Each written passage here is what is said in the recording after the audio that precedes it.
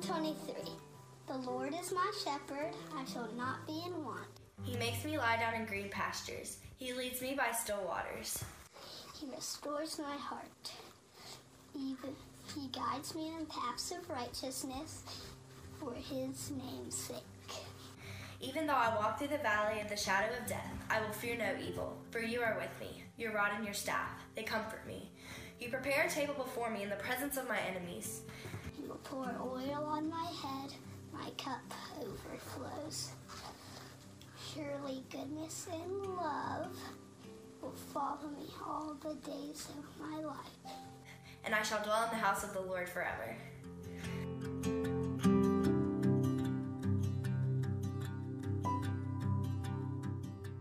I love that. So how did you do? Because that assignment wasn't just for the kids, though I've heard from multiple kids that knocked it out and memorized it right away. But how did you do, mom, dad, adult?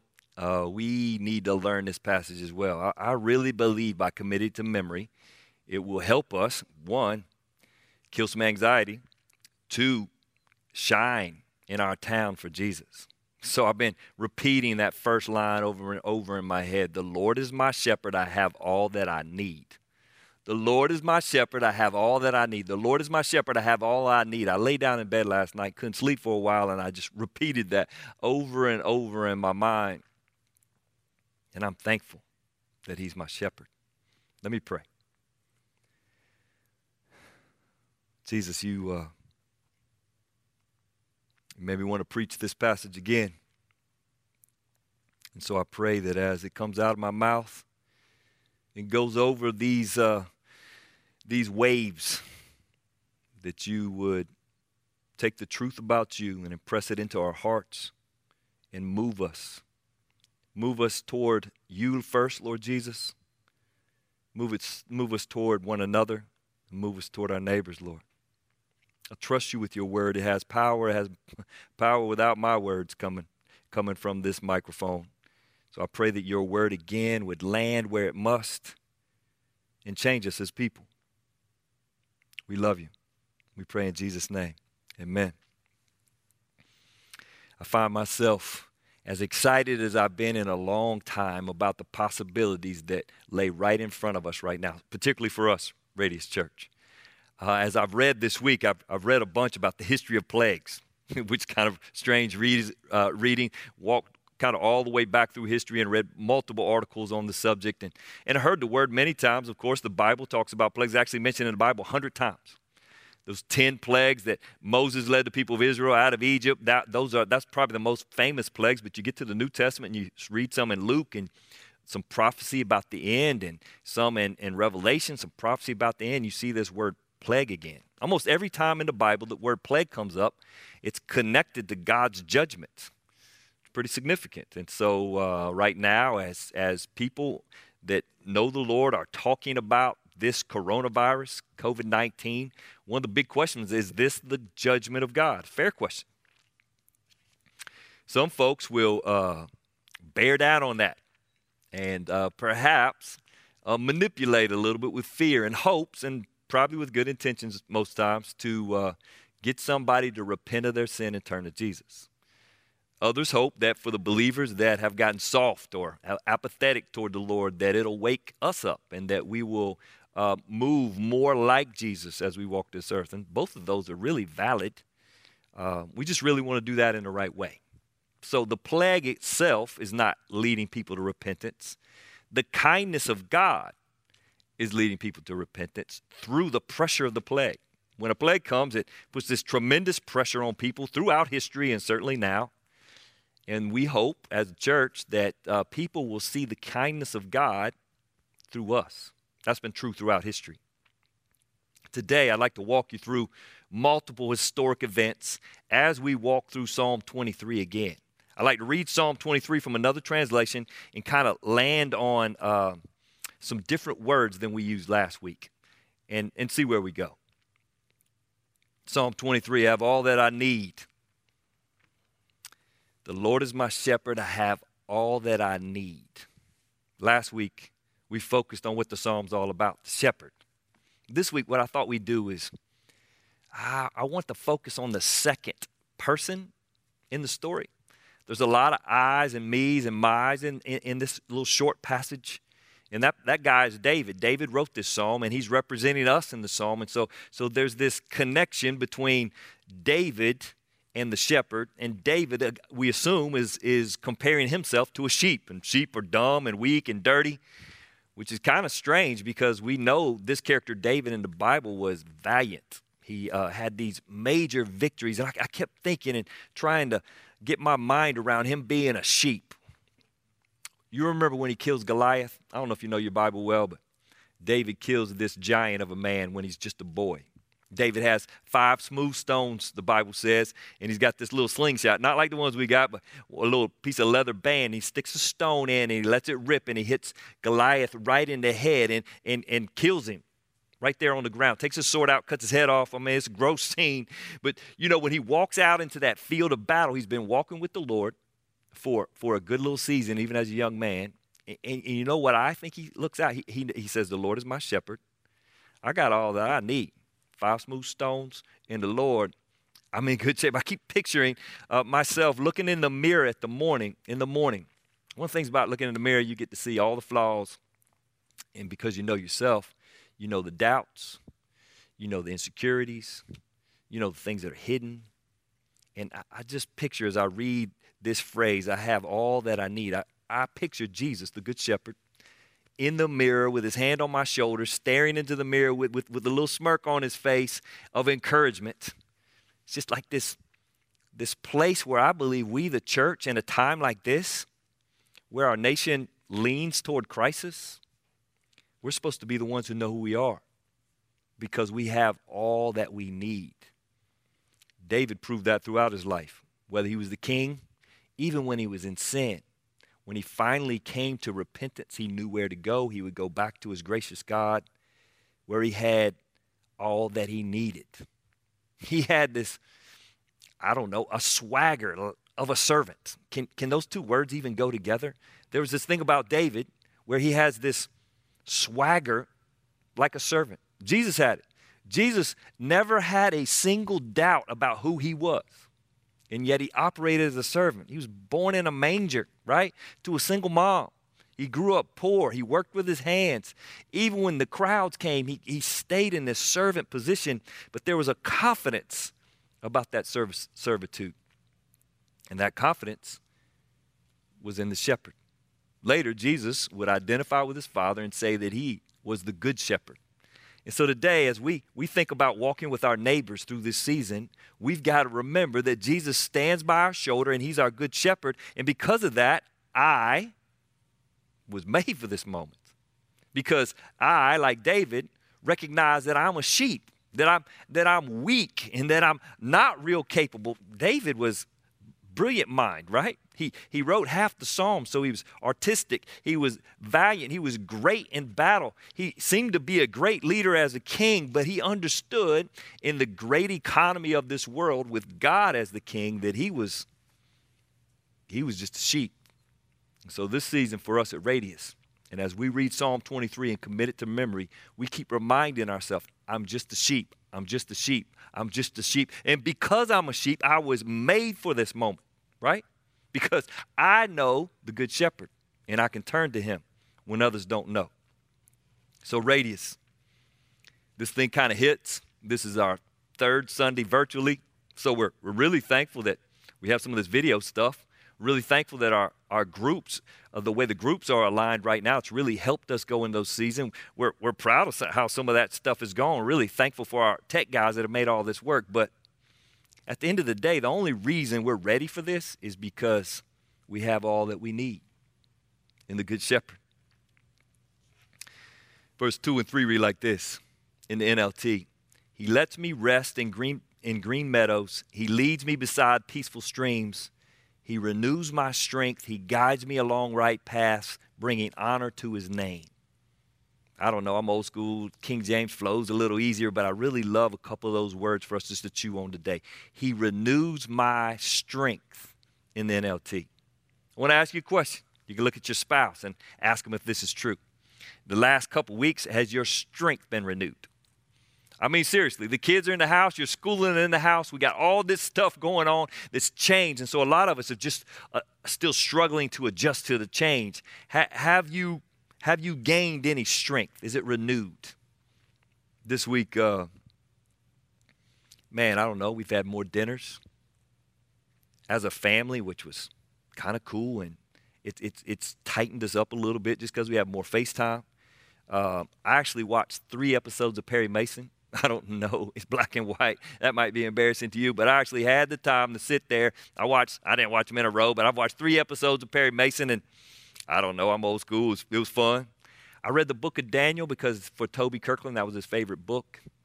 And I was inspired by Daniel's faith in some crazy moments, in a crazy time of history as he followed the Lord. And I have to say, man, over the course of the week, though I had highs and lows, I'm starting to have my strength renewed. Where you at? I mean, ask the question in your home. Have I had my strength renewed? Why do you need your strength renewed right now? Radius, we need our strength renewed because look what the next line says. He guides me along right paths. He's about to take us on a journey. You need to have strength to go on the journey. So you got to spend time with the Lord and take some stuff that inspires you toward the Lord and then be ready to go along this journey along right paths. I don't believe we're in crisis yet. I don't know, man. All the news outlets, it's all over the place. You can't make heads or tails of some of it. But if there's a crisis coming, I believe that it's still to come. And so right now at Radius, you can pray with us because that's what we're doing. We're planning and we're preparing. Later this week, I'm going to send you an email. And in that email, I'm pretty excited about the possibility of how we can walk in right paths, paths of righteousness, as the King James says. How the church, Radius, our church, and other churches can join hands and walk right paths. But it's going to take energy, so you have to rest. You have to gain your strength, which means if you haven't been spending time with the Lord, start today. If you haven't memorized this passage, start memorizing it today because we're going to need strength to walk this road. There's this plague called the Antonine Plague. It was in the 2nd century. About 166 A.D., the Roman army went against the Parthians and conquered them, destroyed them, took all of their stuff and plundered them and brought it back to Rome. What they didn't know was that they were bringing disease with them. When we got back to Rome, the whole place erupted in disease. Some writers say that 2,000 people died a day in Rome. Some other writers that I've read said that a quarter of the whole Roman Empire died because of this plague. I don't know. It's overwhelming to read some of this stuff throughout history. I can't imagine living in those days, and that's not the day we're living in right now. But here's what did happen. Despite all the loss and the difficulty, the Christian church exploded across the world. This is before they were organized. This is just when Christians primarily met in houses, in small gatherings across the world. They had some larger and small, but there were smaller gatherings, and guess what happened? When the sickness came, they distributed God's kindness. As a matter of fact, they were known for caring for the sick. They stayed and they prayed and they cared for the sick. And they had this message about a kind God. All the pagan gods that other folks worshiped, they assumed hated them and was bringing on this plague because the pagan gods hated them. But the Christian theology actually taught that sin was brought into the world by us, right? You go back to Genesis, Adam and Eve choose to sin. Romans 5 says you and I chose with them to sin, and so we're all sinners. And we brought brokenness into this world. And so our story is about us being broken and a loving, kind God giving us the good news in Jesus to redeem us. And people started to believe across the planet. Christianity went from one end of the earth to the other in the 2nd century. It's interesting that during these times, oftentimes Christians, these times where we can post stuff, and we post, whether you post Fox or CNN, I don't know. I mean, unless I've read your post, we post a lot of times the negative against one another, and sometimes we'll post just like the most dramatic, prophetic stuff that we can possibly put on the internet, but we're not putting out the kindness of God. So I got a little proposal for you. I'm going to do something that's really uncomfortable for me. My kids are going to be shocked that I post something once a year, but here's what I'm going to do. And I dare you. Adults, children, I'm going to post yourself quoting Psalm 23. You're like, that's ridiculous. It may be. But it's an opportunity to put out some good news. It's an opportunity to point people to the shepherd. It's an opportunity to show them that he is all that I need. So I think the way I'm going to do it, because I hadn't posted it I don't know how many years, I'm gonna hold one of my granddaughters. And by the way, I had a second granddaughter this week, and I'm going to hold a picture of my second granddaughter, and I'm gonna quote it to my little iPhone, and I'm going to have somebody help me put it online. And we're just going to do it together, because our world needs to hear somebody talking with hope, somebody distributing kindness. And that is what sheep do, because we know we don't have anything of our own. So we give away what God has given to us. You don't have to do it online, but if you want to, I'm going to. But I would like you to memorize it. Quote it to somebody. Quote it to somebody in your house. Quote it to somebody at work. You can blame it on me. Because what I believe, according to this passage, that he renews my strength and he guides me along right paths, bringing honor to his name. At the end of the day, it's all about his name. And so during this COVID-19, I believe we have this great opportunity to bring honor to his name. We talked about it last week, but let me demonstrate from our brothers and sisters in the 3rd century. In the 3rd century, there was another plague. About 5,000 folks died a day. It's called the plague of Cyprian. Cyprian actually is a bishop. He was a church leader. He was a pastor. He was a pastor in Caesarea. And he would push his people. And a lot of what we've learned about this plague is because of his teaching. When he actually taught on Sunday, he would talk about the results of the plague. But what he would say is, don't mourn those who are asleep, because he believed that the Christians who had died from the plague, and Christians die too from the plague, he believed that though they were dead physically, they were just asleep spiritually, and they were with God. So he told us, hey, stop worrying about them and serve the living. There's a couple other key guys during that time. One of them's name is Dionysius. Hard for me to say. He said at the times, heedless of danger, Christians took charge of the sick, attending to their every need. There's another guy named Eusebius. He was a great church leader of that time. He says, the Christian deeds were on everyone's lips, and they glorified the God of the Christians. Man, I hope Radius Church, that in Lexington County, out in Saluda, over in Irmo, and really all throughout the Midlands, that folks aren't talking about our political views right now. I hope they're talking about our kindness. And at the end of the day, I hope they don't talk about us at all. I hope they talk about our Lord, that they would glorify the God of the Christians as we walk through this with other folks. As the crisis kind of builds, we'll continue to pray, prepare, and hopefully in the coming weeks, we're going to come through. Verse 4, we read it last week. I walk through the darkest valley, says the NLT. I walk through the darkest valley. I will not be afraid, for you are close beside me. Your rod and your staff, they protect and comfort me. I walk through the darkest valley. I kept stewing on that, and all of a sudden I thought, hey, it's kind of like I'm walking in the darkest valley, right? Like God with me is allowing me, this little sheep, this weak one, to walk through the darkest valley. How many people ever walked on water? Jesus, Peter. He didn't last long, but only 2 men ever walked on water, and one of them was Peter, and that's because he had his eyes on the shepherd, and he did what the shepherd did. It's potential during this season that you and I can walk through this time in Lexington, South Carolina, Saluda or Irmo, like nobody else, because we're walking with the shepherd. Martin Luther is one of the greats of all time. teaching the Bible. He really was the beginning of the Reformation in the 1500s. And he got married kind of late in life. His wife was named Catherine. He was deeply in love with her. He called her Katie, and she was pregnant. In 1527, in the Black Death plague, which is basically Black Death 3.0, because the plague came and it returned, and it came and it returned. I don't know if you remember this from school, but they called it the bubonic plague. It was deadly.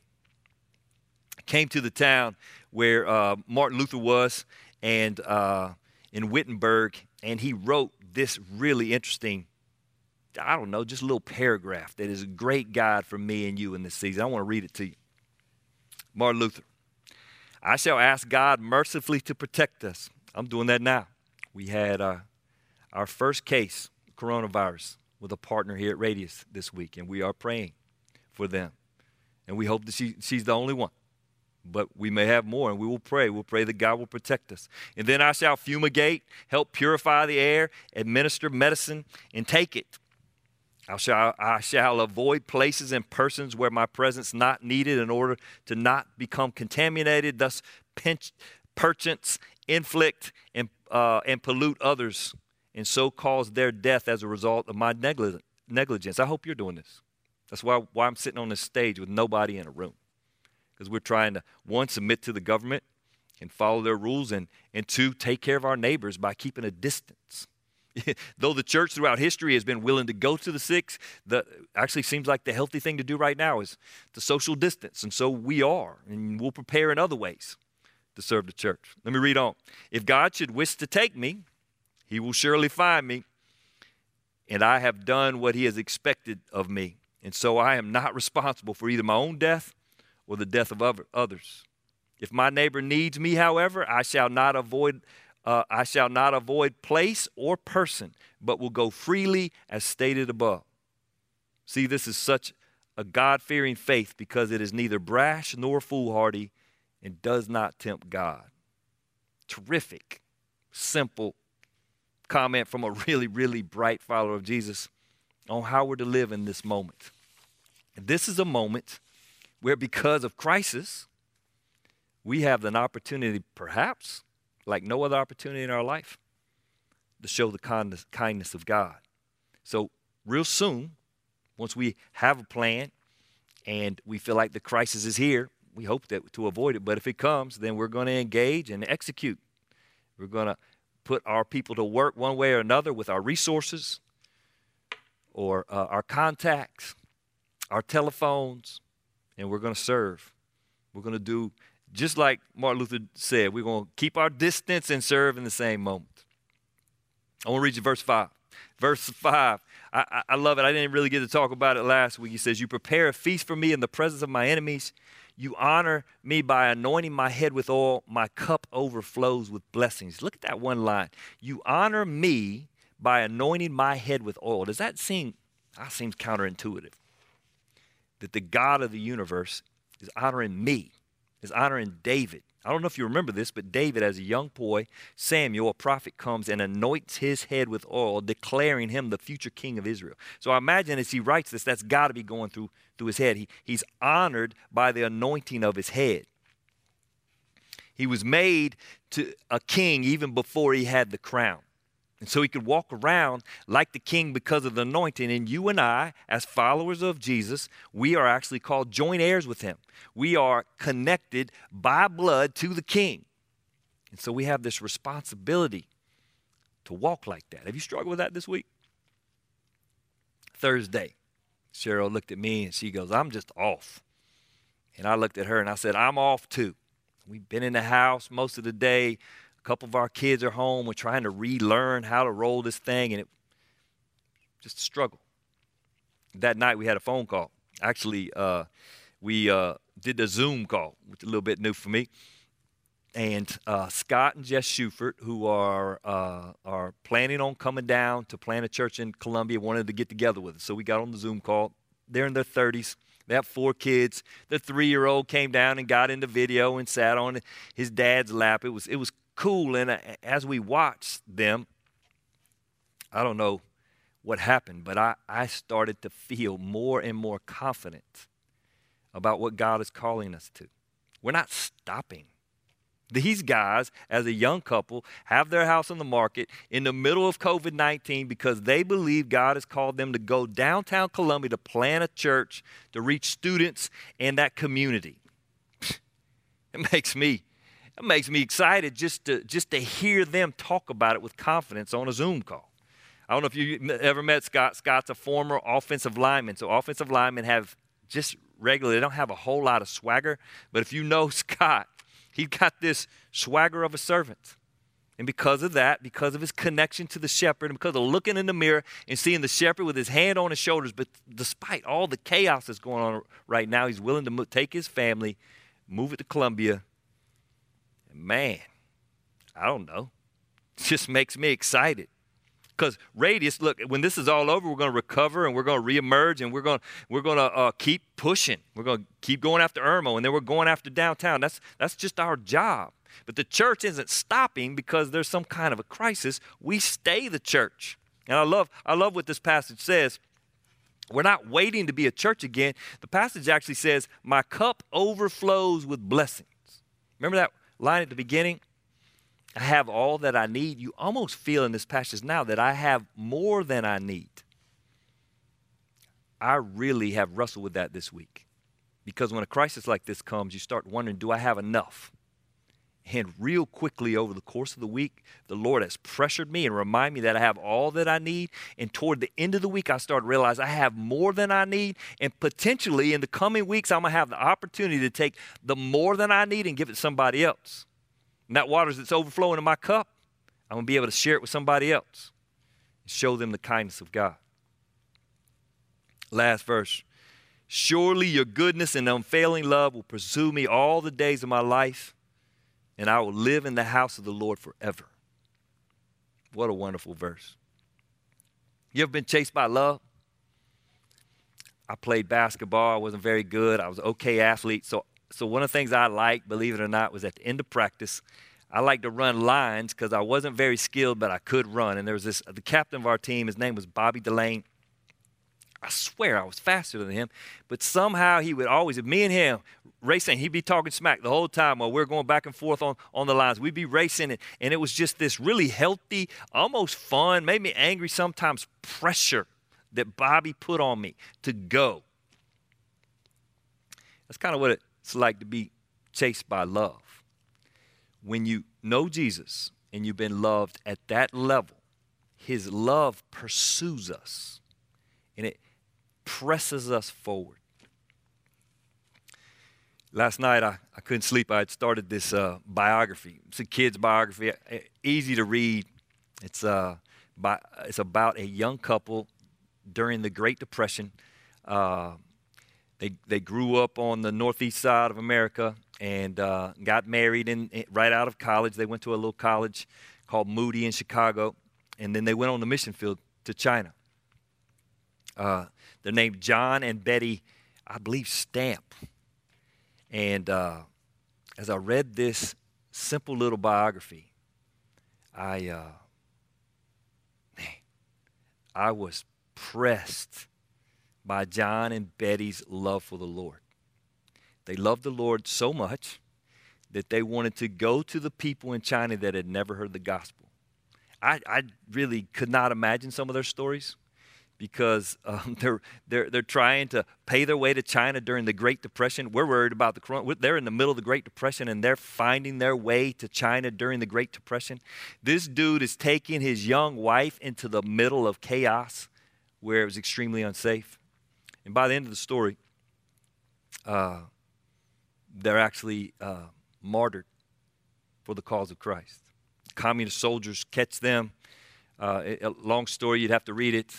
And they killed them both side by side, leave their baby alive, who was later taken by other missionaries. But it's just like, I read the whole story, and they saved kind of the punchline for the end, and I got to the punchline, I'm like, what a waste.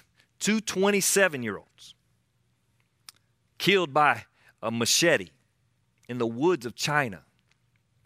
But then the last couple pages of this book, the people of the world that knew God celebrate folks that were driven by love to others, that wanted to take the kindness of Jesus to the world to move people to repentance.